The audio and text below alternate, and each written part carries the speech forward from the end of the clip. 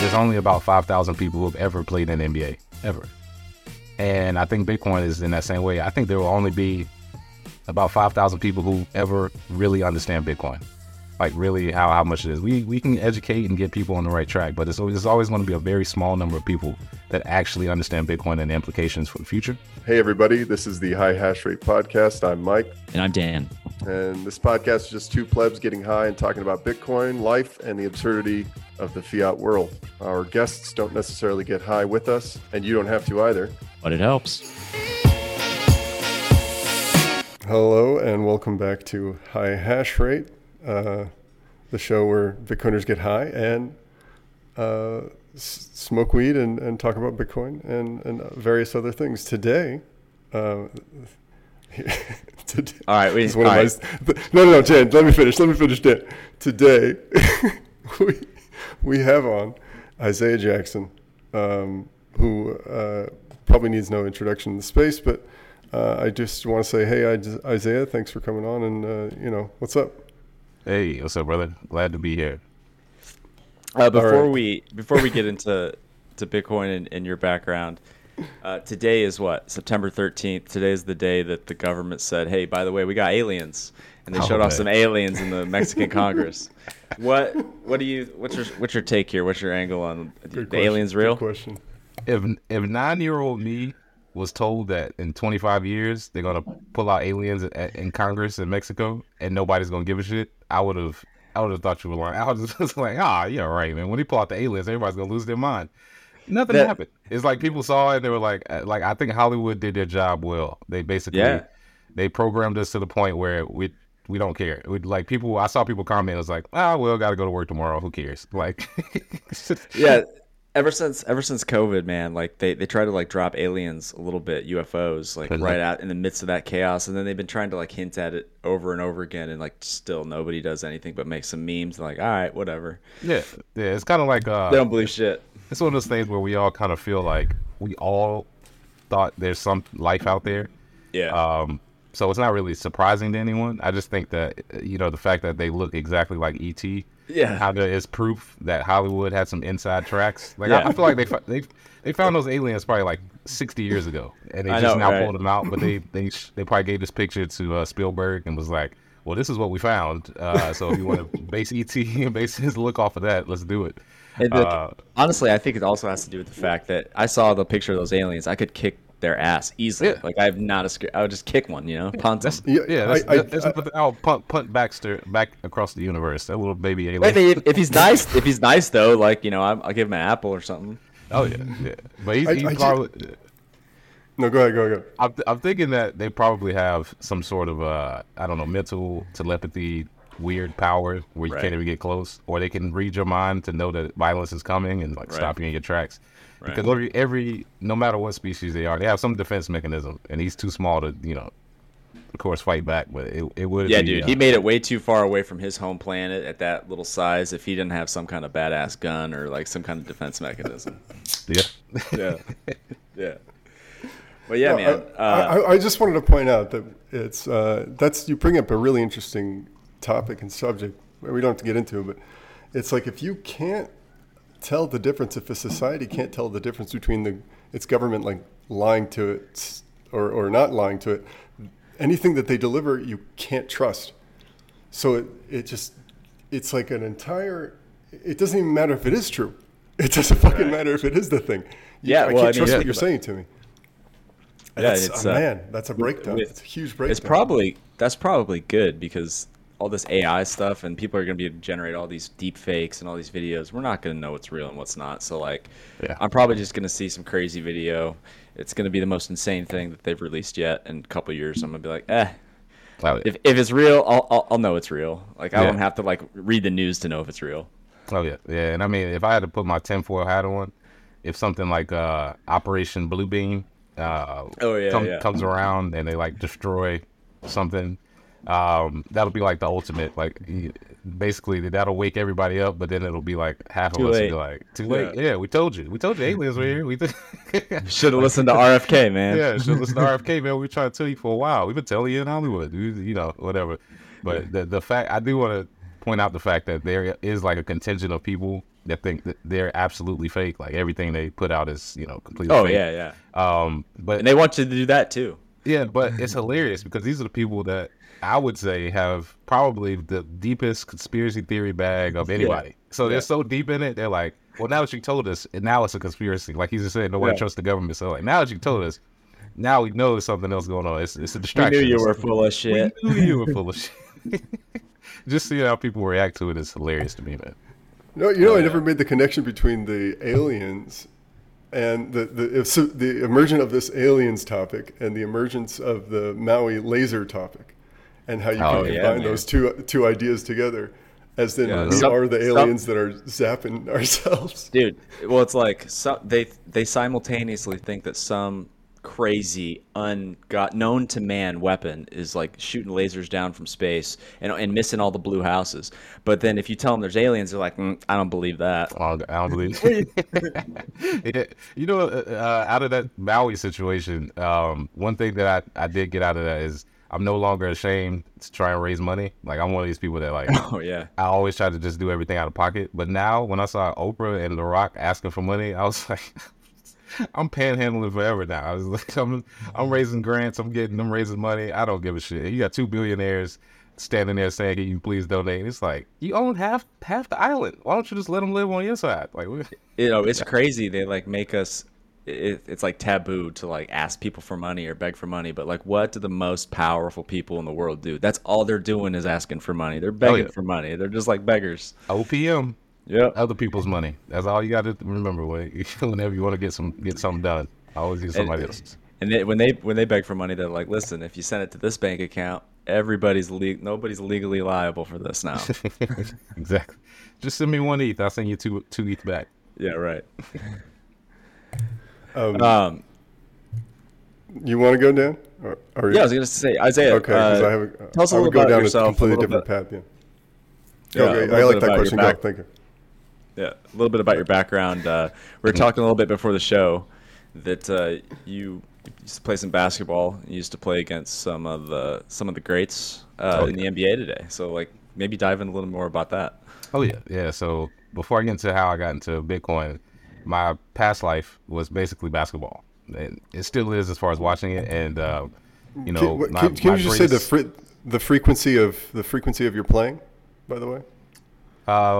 Today or back then? No, just like back in the day. Yeah. Oh yeah. Back in the day, you play 8 hours a day, 10 hours a day. Oh wow! So you're playing outside. Okay. Oh yeah. And my dad actually he played in the NBA for a while himself. So basketball is like ingrained in me from the beginning. Loved it. Always played since I was, I think, 6, and that was like my entire life up to that point. And I thought I was pretty good. I won a bunch of MVPs at tournaments. I averaged no less than 20 points on any team I was on. And then were you headed for the NBA as well? I thought I was. Okay. I'm only about a hair over 6 foot, so I'm a little small. But at the same time, I used to pray every night to be like 6'6", like Jordan, like Kobe. But it didn't happen. But around like 14, I went to this basketball camp. Dale Curry basketball camp at Charlotte Latin High School, and it was sort of like a proving ground to see who was like the best players in Charlotte. And lo and behold, who do I get to go up against the entire camp? It's Steph Curry, the greatest shooter of all time. Maybe he's my favorite point guard of all time. A little home bias, but yes, I played against him when I was 14, and one of my top achievements of my life is the fact that, for one, me and him won co-MVP together. We won the camp championship. But I actually am 1-0 against Steph Curry in 3-point contests. So if he's the greatest shooter of all time, I'm 1-0 against him. Ergo, I'm the greatest shooter of all time. So I achieved my goal through Steph Curry. we talk a little bit on the show about this book I read. It's called like The Order of Time. It was about physics. It was about time theory. But one of the things they talk about is that time is like these little moments. It's instead of this like long thing. So at one moment in time, you were the best shooter probably on the planet Earth. Yeah, I thought so, definitely. Yeah. And not only did I beat Steph, I beat his brother Seth and his dad Dale Curry. And it was one of those moments where you don't realize the brevity of it until when you get older, Yeah, for sure. because Steph was he was an NBA player's kid. He was pretty famous in Charlotte, and everybody thought he was soft, and he wasn't that as good as advertised. And people used to beat up on him as far as speech and talk about him. But one of the things I did learn is the fact that from that point forward, I tore my ACL 2 months later, so our trajectories were a little different. We were on the same trajectory, I thought. His dad played at Virginia Tech, got his jersey retired, played in the NBA. My dad played at Virginia Union, got his jersey retired, played in the NBA. Like, we both would have had the same training, the same everything. But the main thing I figured out was how hard he worked, because you don't know how hard you work or how good you are until you get there. So I don't want to discount anything he's done. Like, oh yeah, he got there by luck or whatever. He's a super hard worker. I mean, he would go to camp and then people would hang out after, and he'd be like, no, me and Seth got to go home and shoot 500 jump shots in the driveway. I'm like, hey, take a break, man. We just played for 8 hours.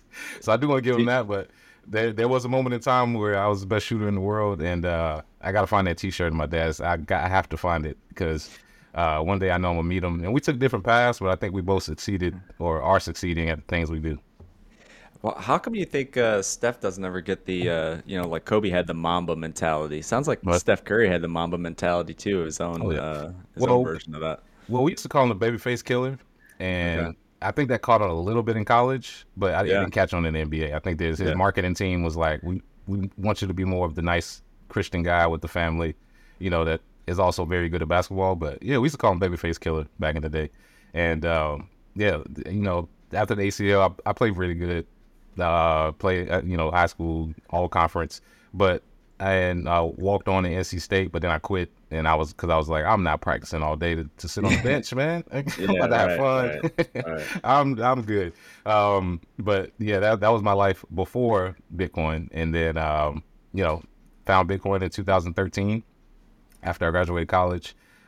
Shortly after that, found it, and I had a roommate that told me about Bitcoin, and it was funny because he worked for Charles Schwab, which is interesting, but he basically came home and was like, yeah, we talked about this Bitcoin thing, and it seems like it's way too technical for me, so you can have it, and try and figure it out, because I'm a computer science tech guy. And yeah, first person I saw was Max Kaiser. Ooh, boy, man, when I tell you, that was the first time I've seen somebody that convinced me in one speech, it was Max Wow. Kaiser. And he's a good friend to this day. I count him as a mentor. And luckily, he was the first person I saw, because this was 2013. There wasn't much information out. It was, Bitcoin Talk and Reddit, and some forums on like the dark web. Like, it was nothing out there. So seeing Max Kaiser on RT Report back in the day, ripping up dollars and yelling and saying, you're all wrong, the Federal Reserve is going to do this, it just convinced me. And then I've been going strong since then. What when you talk about the fact that there was really no information back then, but then you referenced like Bitcoin Talk forums and stuff. What did you use when you were like, oh my God, I got to learn more about this?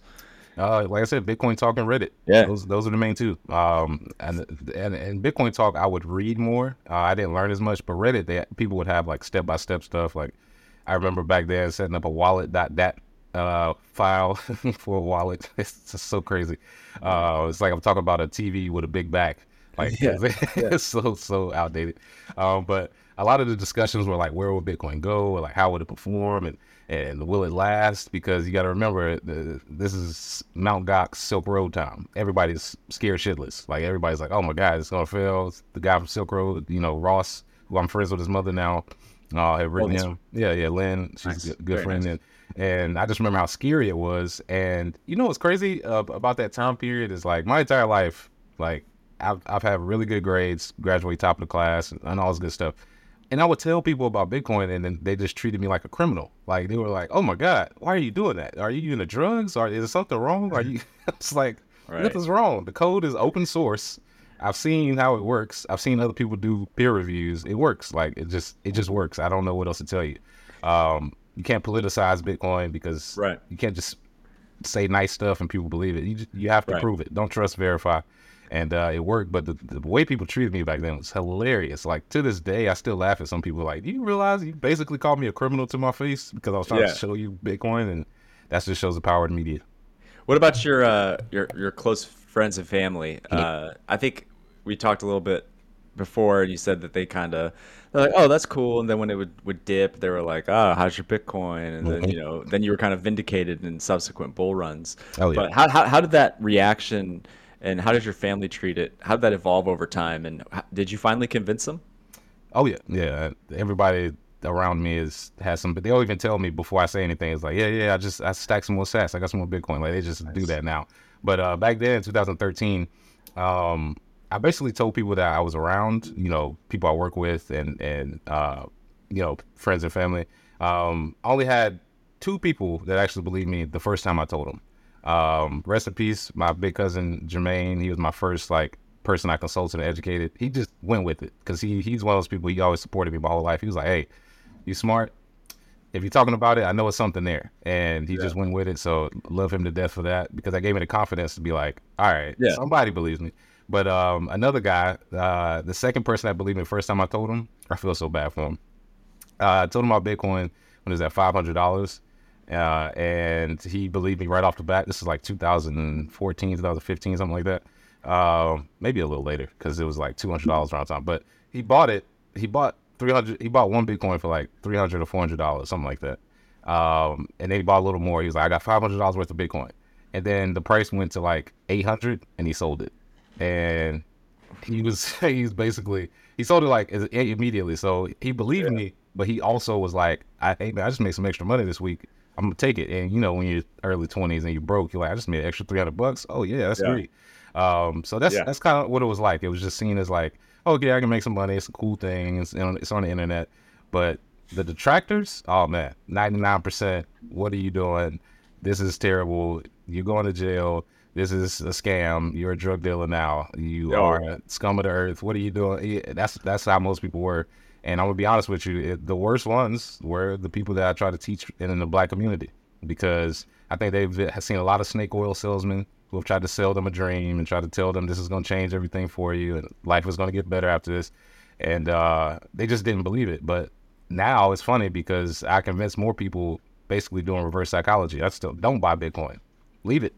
We don't need you. And it's kind of like, hold up, what do you mean? It's kind of like a woman. Like if you say, nah, I don't want to talk, all of a sudden she's interested. Like, hold up. Yeah. So why don't you need me? I don't convince you that you need me. And then that's sort of how people get in now, because I'm at the point now where I'm like, I don't care if you buy it. Yeah. It's more for me. And when Satoshi said himself, he was like, if I care for you don't get it, if you don't get it by now, I'm not going to convince you. I'm not going to talk convince you. So, right. I'm at that point now. I get it. I do have a question. How has it been received in your community, especially after the work that you've done?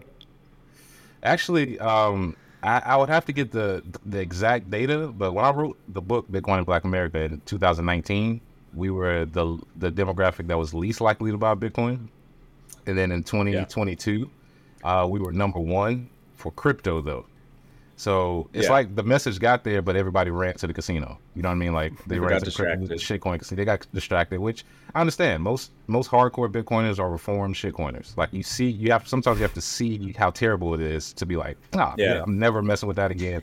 And most people don't get it first go around. It's just human psychology. If I tell someone, focus on Bitcoin only, don't look at anything else, you know what they're gonna go home and do? They're gonna look at other stuff. That's the first thing they're gonna do. Everybody's gonna look at the other stuff. I kind of, like you mentioned, the crypto casino. My community, like the kind of Midwest, kind of working class neighborhoods, like the people that I got into Bitcoin, they did the same thing. They went to the Dogecoin, the Shiba, and just trying to win a lot. It was like they used to play buy the lottery tickets, and now they found that with crypto. And then like you get up to the institutional guys, and they're just doing it their own way. They're just trying to get yield. They're just trying to farm yield, and it's like just trying to win the lotto. Mm-hmm. So it's just gonna happen. I guess it is what it is. People learn their own way. But I did notice, so I got really into Bitcoin around 2020, and I listened to like a lot of different podcasts. I follow like a lot of different comedians, things like that. And I noticed, like I listened to like Joe Budden podcast, and those guys got really into Bitcoin in the bull run, and it started to spread. Like you saw Drake had it, and you saw the pop culture of like for everybody really, but the African American community really embraced it in the last bull run. Is that really carried over? To an extent. And the one thing I do want to say is that I do want to, give a shout out to the people that did at least say something about it or mention it.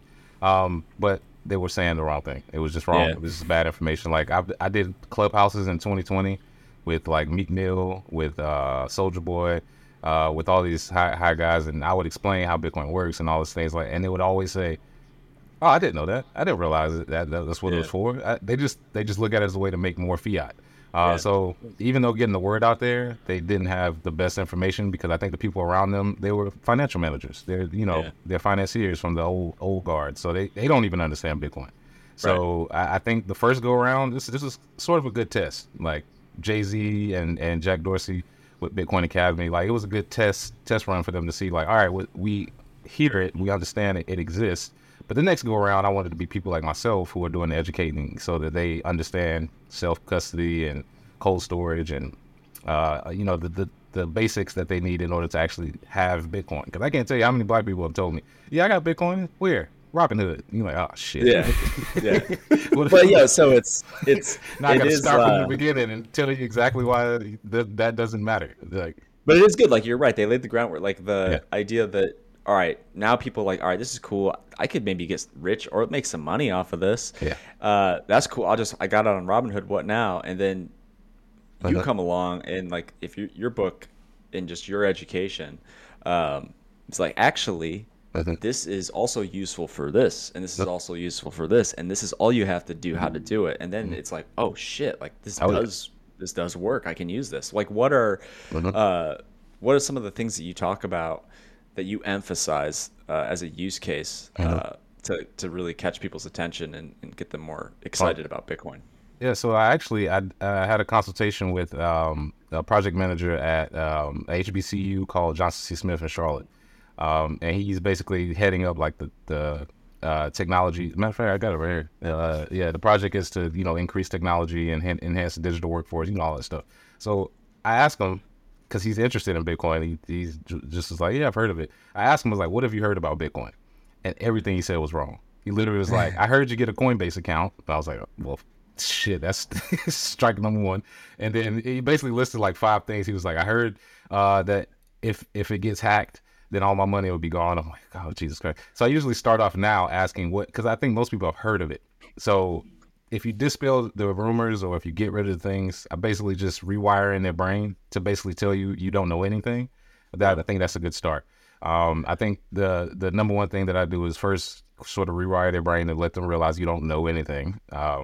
You just are just regurgitating. Matter of fact, I had one person, they told me that they knew something about Bitcoin. I forgot what they said, but I regurgitated the article and the date that they got it from. I was like, dude, I do the news every day. It was like, I know exactly who wrote it. I was like, it was written by Jason Brett from Forbes. And they were like, what? How did you know? I was like, because I know the media. It's like, I have moments like that all the time where it's like, I know the tweet you saw. I know the headline you saw. Exactly. Yeah. So rewiring their brain to let them realize they don't know anything. And then the second thing is making sure that they have skin in the game and doing things that they already do. So what I mean by that is meeting people where they are. So first thing I do is I get them on the Wiser app, which is a Bitcoin and financial app that education app that I'm an advisor for. So the first thing I do is, hey, it's 50 free sats if you just download it.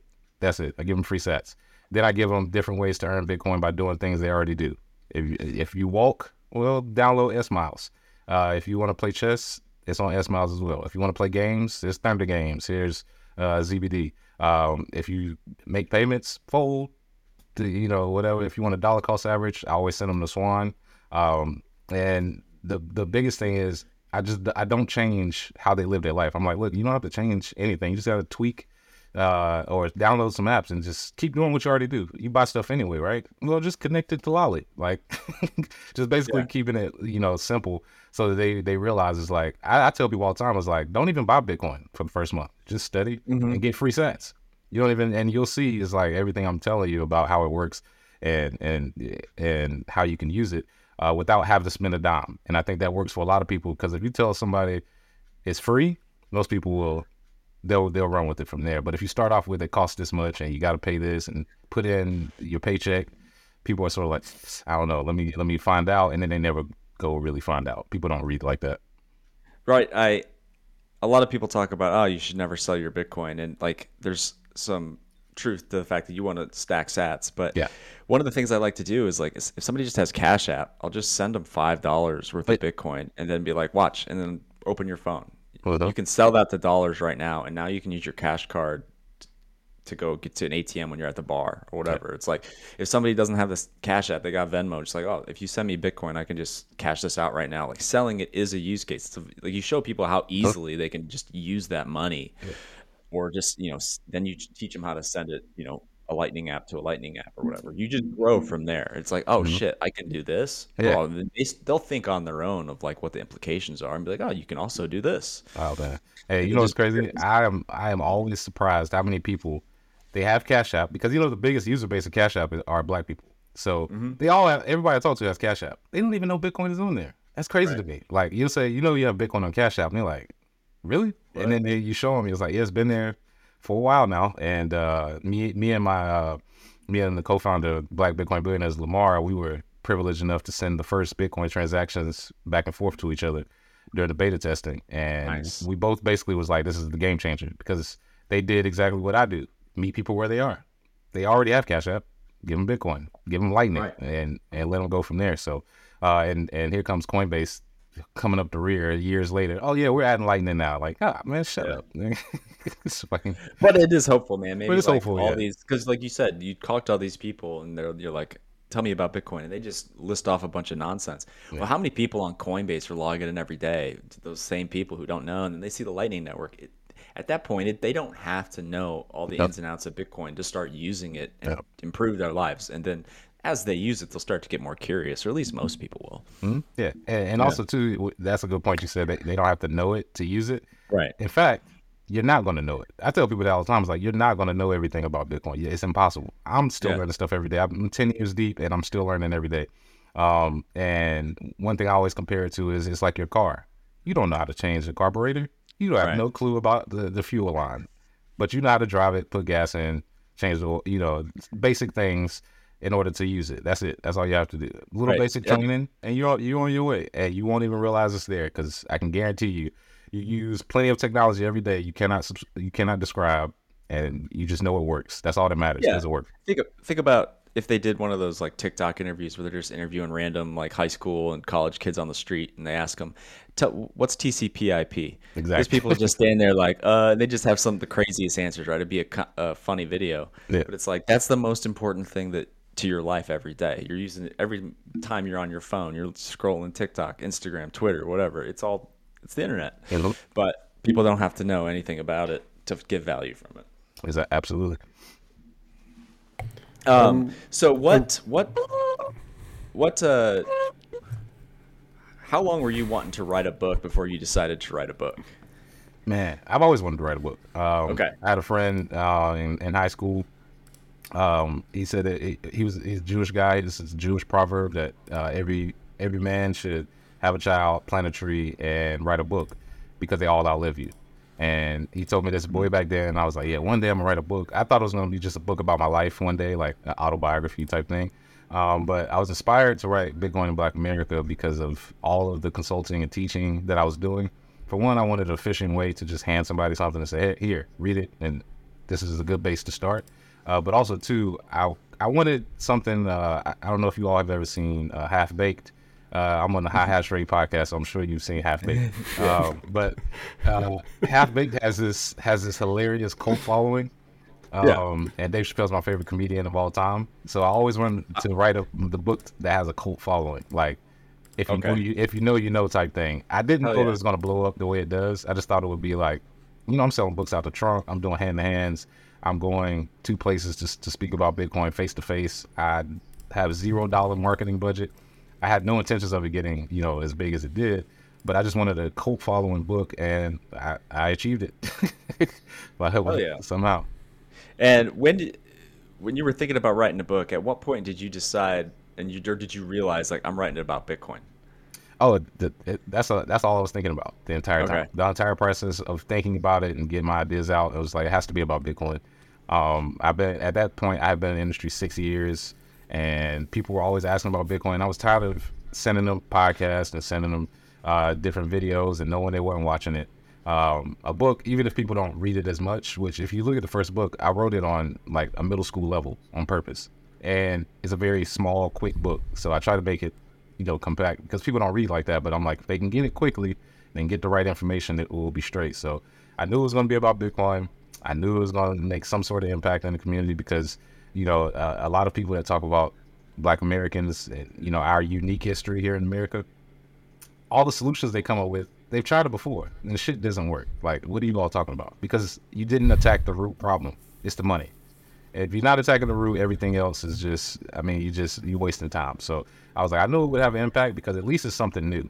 I mean, you gotta try something different. You can't just keep going around talking about we need to protest and we need to organize. I mean, everybody does that shit, but the money's broken. So even though it's not just us, it's broken for everybody. So that's why people are continue to have these problems, and that was the inspiration. And that's the reason why I'm writing a second book about it. It's like a follow up, 7 new chapters, all new ideas and things like that. Simply because I don't think the first one addressed everything that people need to know about Bitcoin.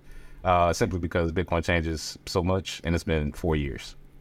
Well, what is let me just comment on that. The book is so, you have to focus so much on just getting the person updated to what Bitcoin is.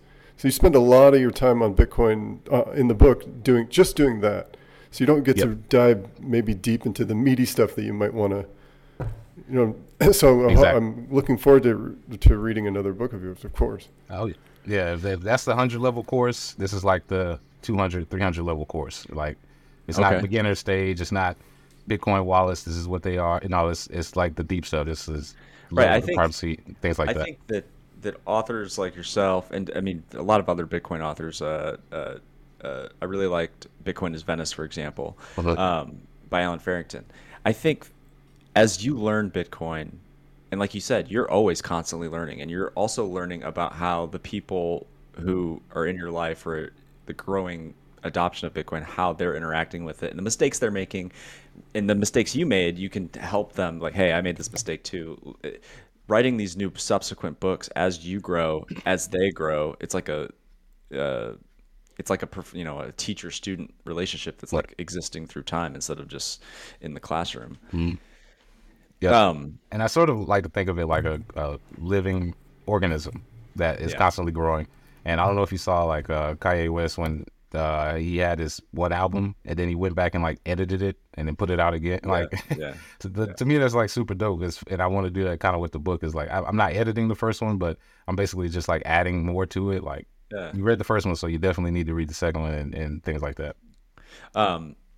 You talked about how like your friends and family and everybody kind of reacted when you tried to tell them about Bitcoin early in your journey. But how is that different, or is it different from the reaction you get to your book? Because your book is more just by the fact that you wrote a book. It's kind of like I'm telling you, here's a solution. This is maybe something. The things that you've been doing to try to solve these problems, I don't think are right. This is my solution. Has that changed? Are people more or less receptive to the fact that you're like, this is the plan forward, I think? Oh, yeah. It's something weird. If you write a book, people, now they think you're smart. It's like, you wrote a book. You must know what you're talking about. And it's like, and you're on TV. I mean, you've been on Pomp. You're on CNB. You're a media figure. Like, you've probably got a lot of authority just on the topic alone. Mm-hmm. Yeah, I think there's something to be. You could speak something to that just because there is a level of work that is involved in writing a book, and so if you present that level of work and saying, hey, this is my thoughts, this is a full sort of breath and it took me some time, it's like worth the message itself. Oh yeah. Perfectly said, because the book itself is 6 years of information packed in one, that I put in one book. And people respect it because usually when you write a book, that's how they view it. It's like, okay, all the information you've got to this point in one setting, I can basically save time. I don't have to be in Bitcoin for 6 years in order to get the information now. So yeah, that's definitely the motivation behind it. And I hope the second book is sort of the same, but just bigger as far as impact. What was it like going from you're telling the people, your friends and family, to you're you get the chance to talk about Bitcoin on the cable news, national news, like podcasts with tons of people. You've obviously been practicing for it the whole time, right? Like you've been telling people about Bitcoin, but does it change? Do you get like the stage fright, or did you at the beginning? No. You know why? Because I did stand up for 5 years. So okay. I did stand up for 5 damn, years. you did stand up? Yeah. Like what was that all about? Oh man, it's sorry, awesome. Sorry. I want to go back and do that. Sorry. Yeah, well, yeah. So the first question, I wasn't scared at all. It wasn't, and I was really confident about doing all of this stuff, or about speaking about it, because I knew the subject, and I was really excited to get in front of these people who are in media, because I know they don't know what the hell they're talking about. I would watch like past episodes, and I was like, Jesus Christ, you all are so wrong. It's ridiculous. So I was excited. I was like, I can't wait to get in front of these people. And I think I got a little too excited with basically making people look dumb, because CNBC won't invite me back. And a few other podcasts, they won't invite me back. Like literally, I had an assistant to the guy on CNBC. I basically broke him down so bad. She emailed me and she was like, "You were awesome, but we were asked to not bring you back anymore." Oh wow! By the host, because I made him look so bad, because these smug guys, they think they know. They need it. They need it. Yeah, it's just not good for your personal circuit career. Exactly. He's trying to trip me up. Even Steph Curry's got to get beaten. You know what I'm saying? Oh yeah, I can't wait to see him in person. I'll be like, hey, you're still 0-1 against me, but right. No, I couldn't wait, man. I was so excited. Matter of fact, I've done over 120 podcasts and interviews since that book came out, and like 90 of them were within the same year. Like I was so excited with the book, because again, like I said, I was like, you got to take advantage of the opportunity when it gets there. And when it happened, I was like, I'm going full force. On top of the fact that, yes, I did stand up for 5 years, which for most adults, I believe, if it's still a stat, this is what they told me in high school, that the number one thing people are scared of is public speaking, even more than death. So stand up to me kills that, Oh yeah, I mean, I don't know if I've told the story on here before, but I used to be just terribly, brutally scared of public speaking. Like it would affect my career, and I knew I had to get over that. So, and I was always a huge stand-up comedian or stand-up comic fan. I did stand-up for about 1.5 years, and like the first time I got up there, I was like throwing up in the bathroom beforehand. But like now, it's like it cured it. It really worked. So I totally know what you're talking about. Oh yeah. I always tell people, was like, you got to do stand-up at least once in your life, so you can be on the other side of it, just to see what you can bomb. Like. And you can bomb, and you can understand it's not that bad. Like once you realize, once you bomb and you realize it's not that bad, and nobody cares because you're just starting out, you're like, oh well, shit, I can just go, I can do this forever. I can get creative up here. I can get loose. Exactly. And one of the funniest things or best advice I got was from another comedian. He was like, you feel that nervousness when you see other comedians come up there? And I was like, yeah, I'm nervous for the comedian. He was like, yeah. So they're just as nervous as you are. So just be yourself. It literally it's like that moment when you go on stage where it's like everybody's nervous for you to see, what you're gonna do, and you're nervous as well. Like you said, you were throwing up. I drank 3 bottles of wine before I went on stage the first time. I was so like literally shaking nervous, and the only reason I did it was because I actually was doing a radio show at the time. We had a radio show on campus, and people were I was the colored commentary, and my friend was the DJ, and people were like, yo, man, you funny. Why don't you do stand-up? And it kind of blew my head up. I'm like, why don't I do stand-up? I am pretty funny.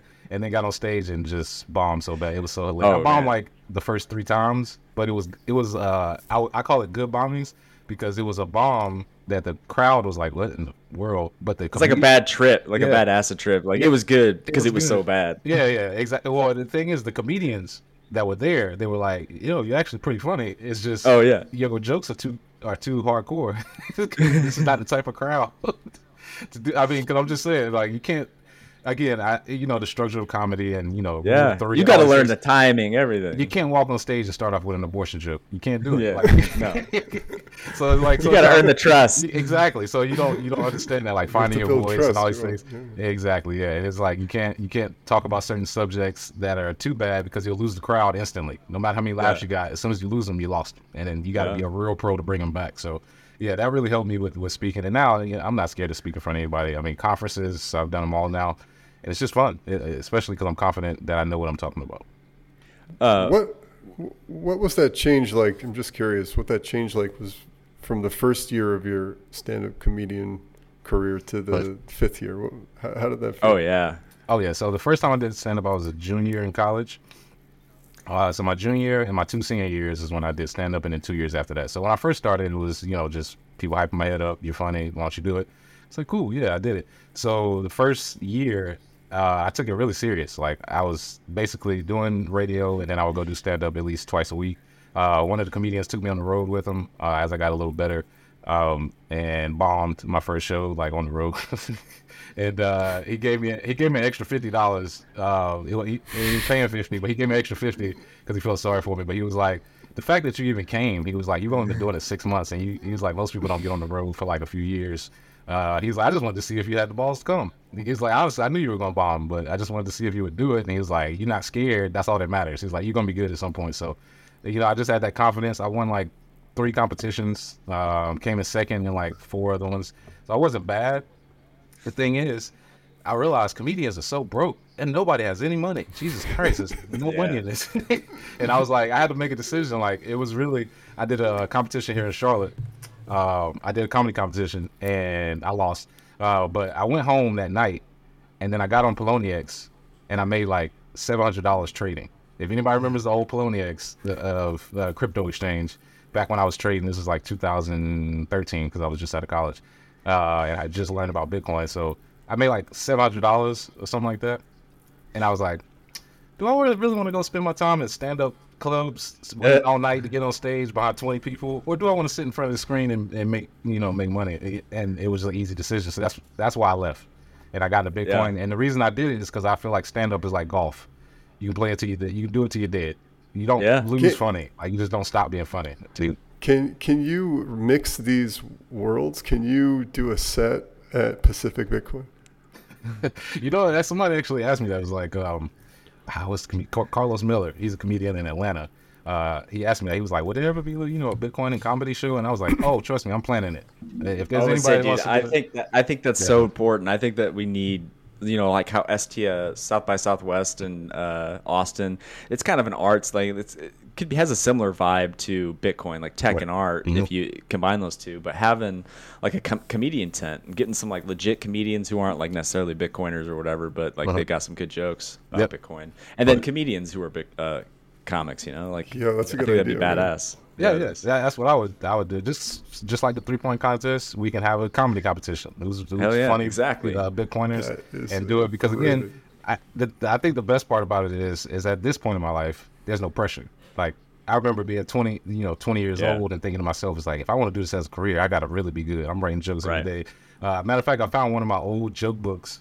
One of my old notebooks, because I'm back in Charlotte right now. I found one of my old joke books, and I was horrible. I was like, geez, what the fuck was this? I thought this was funny. Oh, man. But I was 20. It was 15 years ago almost. So I'm looking at it, and I'm like, well, now I have no fear. Like, it's no pressure. I don't care about bombing. If it's terrible, I'm just gonna laugh myself off the stage or whatever. So I think I'd probably actually be better at it now because there's no pressure. People would probably laugh at this, but one thing I kind of think about when I'm watching like Alex Honnold, that dude that climbs Yosemite, like those walls, like without any ropes, without any support, and it's like he gets to one of those spots where it's kind of I don't know if I can make this, I don't know what to do, but he's got to solve it, or he's he's dead. Like, I almost get the same kind of feeling about like. You talked about, you go up there and you bomb, you lose the crowd. It's like when you get up there as like a really high level comedian and you start going down a bad road and you're starting to lose the crowd, like it's up to you. You're on that wall. It's like you can either turn it around or you're gonna bomb. Like the really good comedians know, like they can find those fine little points in the rock, dig their finger in and support them while they transition their weight. Oh yeah. It's an art. Yeah. I still remember where I lost the embarrassment. In stand up, you kind of like. You always are like, all right, if it goes bad, I'm embarrassed. I remember I did this show in Durham, North Carolina, and all black crowd, a little bit older, older crowd.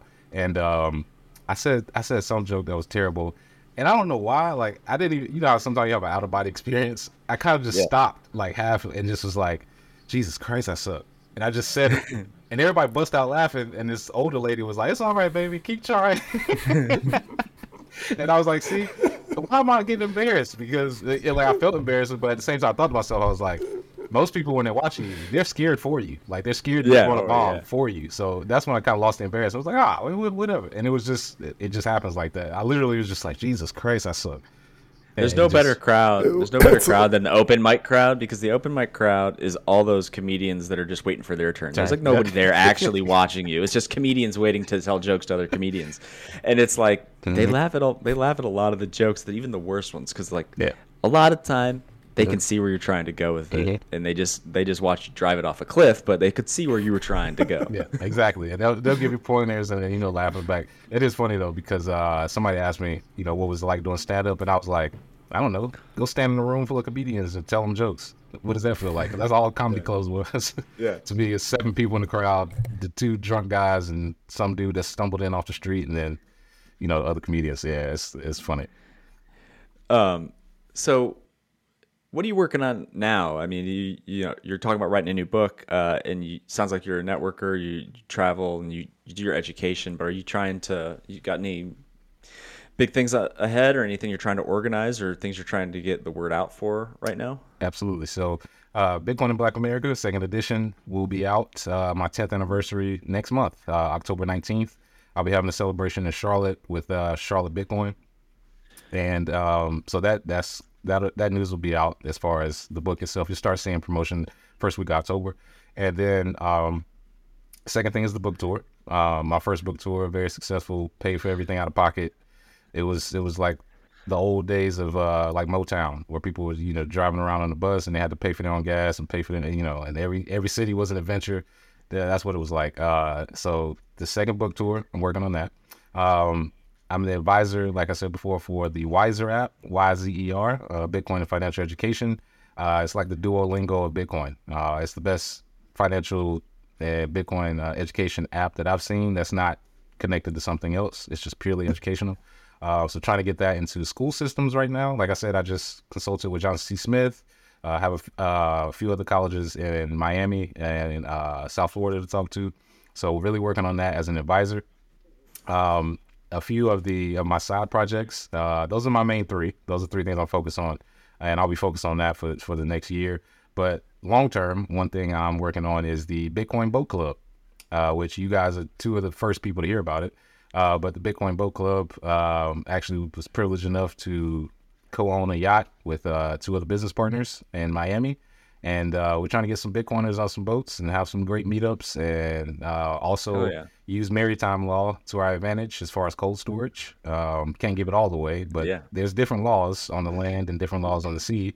And when we talk about Bitcoin long term, one thing that could happen, and I write about this in the second book, is sort of the same thing that happened in 1933, where they come for the gold, or they try and blame it on the problems. The reason America is in a recession is because they're hoarding all this Bitcoin, and we need it. And the thing is, the maritime law is a lot different than on land. So Bitcoin Boat Club, working on that. And then next year, I'll probably push it out a little bit more, but having a platform, a media platform where the shows kind of show the human side. So that's why when you said the stand-up comedy, that's part of it. Is like people who do stand-up comedy, right?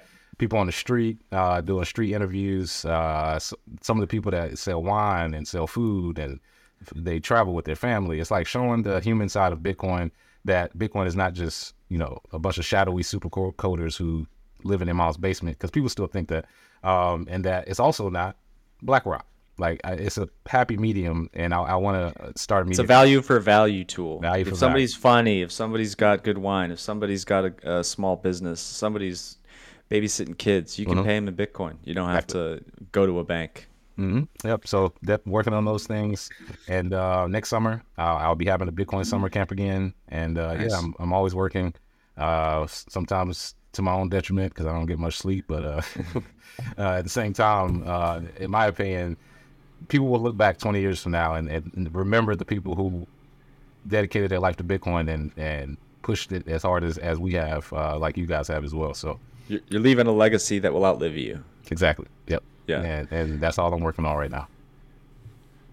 2 things I definitely want to see are an Isaiah Jackson Bitcoiner set. For sure. Hell yeah. I definitely want to see that. And the other one is like but you already have a podcast, don't you, Isaiah? Mm-hmm. Yep, the right? Gentleman of Crypto podcast, Monday through Friday at 10 a.m. Eastern. Yes, sir. Nice. And you're still going strong with that, aren't you? Oh yeah. I've taken a little break Wow. recently because I'm helping take care of my grandmother. Yeah. But Copy yes, that. we have over 1,100 episodes. Wow. Second Wow. longest Bitcoin podcast of all time. Wow. What an achievement. I think we may be first if you count like the shows we did before we started counting them. But yeah, one of the longest in the industry, and it's great because I'm pretty sure we're the only podcast that created the crypto booby trap, where people show up wanting to learn about crypto, and then we spend the whole time Oh, telling them about Bitcoin, and we tell I them like that. like we have something called Fuck Bitcoin Fridays. I want to bring some Swan people on to debate, but we have Yes, something called yes. Fuck Bitcoin Fridays, where we bring I've debated Ripple people, real estate people, Oh, that's a great. Hexicans. We brought on Richard Hart. I've debated people that work in finance. I've debated like every type of person, and it's crazy because I'm not saying I win every time, but I know for a fact that when people start basically saying, "Well, I mean, you're right, but it's not the only thing. Yeah, yeah, It's yeah. not the only thing that They matters." And I'm like, they "Okay, well, you just hit me with the whole agree to disagree bullshit." I'm like, "All right, they're making compromises and trade-offs more than their protocol is. exactly, yep," Yeah. and it's hilarious. We talked briefly at the beginning about your 3-point contest win. Have you won any other 3-point contests since then? Maybe. Since then, yes, I actually won the 3-point contest at the Bitcoin Conference 2021 over Hill Harper from TV fame. If you know Hill Harper, he was there. He was a celebrity 3-point shootout, and Yeah. I beat him in that. However, I have heard some people talking shit, and namely Corey Clipston. We got a West Coast East Coast rivalry brewing here. Yeah, oh yeah, we definitely got to get it. Now, me and Corey have already talked about it. We got to go head to head. We got to prove who's the best Bitcoin baller out there. I know it's me, but I just got to prove it. This kind of feels like in boxing when you got like the multiple promotions and you got the multiple champions and you finally get the unified belt. We're finally going to see who's the number one. But who's the number one? You got to do it. Isaiah, I have to ask you this question before we wrap up. Do you think especially based on your past, do you think there's a connection between, or can you find a connection between basketball and Bitcoin? Oh, Yes. Good question. Yes, absolutely. One of the main things about, like I said, Steph Curry, when I said to be really good at basketball, you have to work extremely hard because there's only about 5,000 people who have ever played in the NBA, ever. And I think Bitcoin is in that same way. I think there will only be about 5,000 people who ever really understand Bitcoin, like really how much it is. We can educate and get people on the right track, but it's always going to be a very small number of people that actually understand Bitcoin and the implications for the future. And that's one thing about basketball that definitely you have to work hard in this industry. Some people think, oh, you got lucky. You bought some Bitcoin, it went up in value, you sold it, you're rich. But in reality, it's nothing like that. Like I said before, I'm still learning every single day. And that's what Bitcoin, just like basketball, has to be your life. It has to revolve around it. Your schedule has to, in order to immerse yourself and get the most out of it, I think. I also think that when the times are good, when you win the championship, you get the girls, you get the media, you get all the fun. Same thing with Bitcoin. When we're in a bull market, man, I can't count how many podcasts I get invited on and TV shows and how many people are buying courses and books. And everybody loves it. And then small little beer market and everybody runs away. It's just like having a losing season in basketball. You have a losing season. Now everybody's sitting in there with paper bags on their head. And trust me, I know about the paper bag because I was here when Charlotte Bobcats went 7-59. I know exactly what a terrible basketball team looks like. So everybody's sad, and then it's just waves, man. That's just how it works. In the bear market, you just gotta trust the process. Got to trust the process, man. That's right. Yeah, so that's my Bitcoin and basketball analogy. Also, too, I do want to say the fact that basketball's rules, they were written long ago, and they're very rigid. Small changes have been made along the way, but they've always improved it. So even though we may have small changes in Bitcoin, it always makes it better. So don't push back against innovation. Don't become the old grumpy guy who wants the old time Bitcoin. Back in my day, I have to I admit, I'm the old grumpy guy about basketball. I miss the big banging centers of the '90s. I miss the bad boys, the Pistons. I do too, man. I'm still a little salty. I do love the the high scoring, the shooters, but I miss the. But I mean, sort of like things like the 3-point line. Yeah, like, for sure. That the shot clock. Yeah, like the shot clock, things like that. These changes, just like Bitcoin, is like when you add SegWit or when you start talking about layer 2 with Lightning. These changes, they only make it better in the end. But there have been some stuff thrown out there that's terrible. So you still have to make it pretty rigid so you don't have an entirely new game and we're not watching slam ball. Right, exactly. Or the XFL. Yeah. XFL is the BSV of the NFL. That's the hex of the crypto market. Yeah. I'm sorry. I got to shit on Hexagons because I've debated at least like 8 of them on my show. And when Richard Hart got those SEC papers, I was like, Jesus Christ, it couldn't have been more obvious. The man literally put certificate of deposit on the front of the website. He's a known scammer. Get him out of here. I like to get a jab in here and there when something really ridiculous happens, but I think I've started to realize that like BSV and Hexagons, it's like a subculture. Like they know that they're losing and they're losing money and they're just doubling down and just being trolls just to drive us crazy. Have you battled the Ripple people?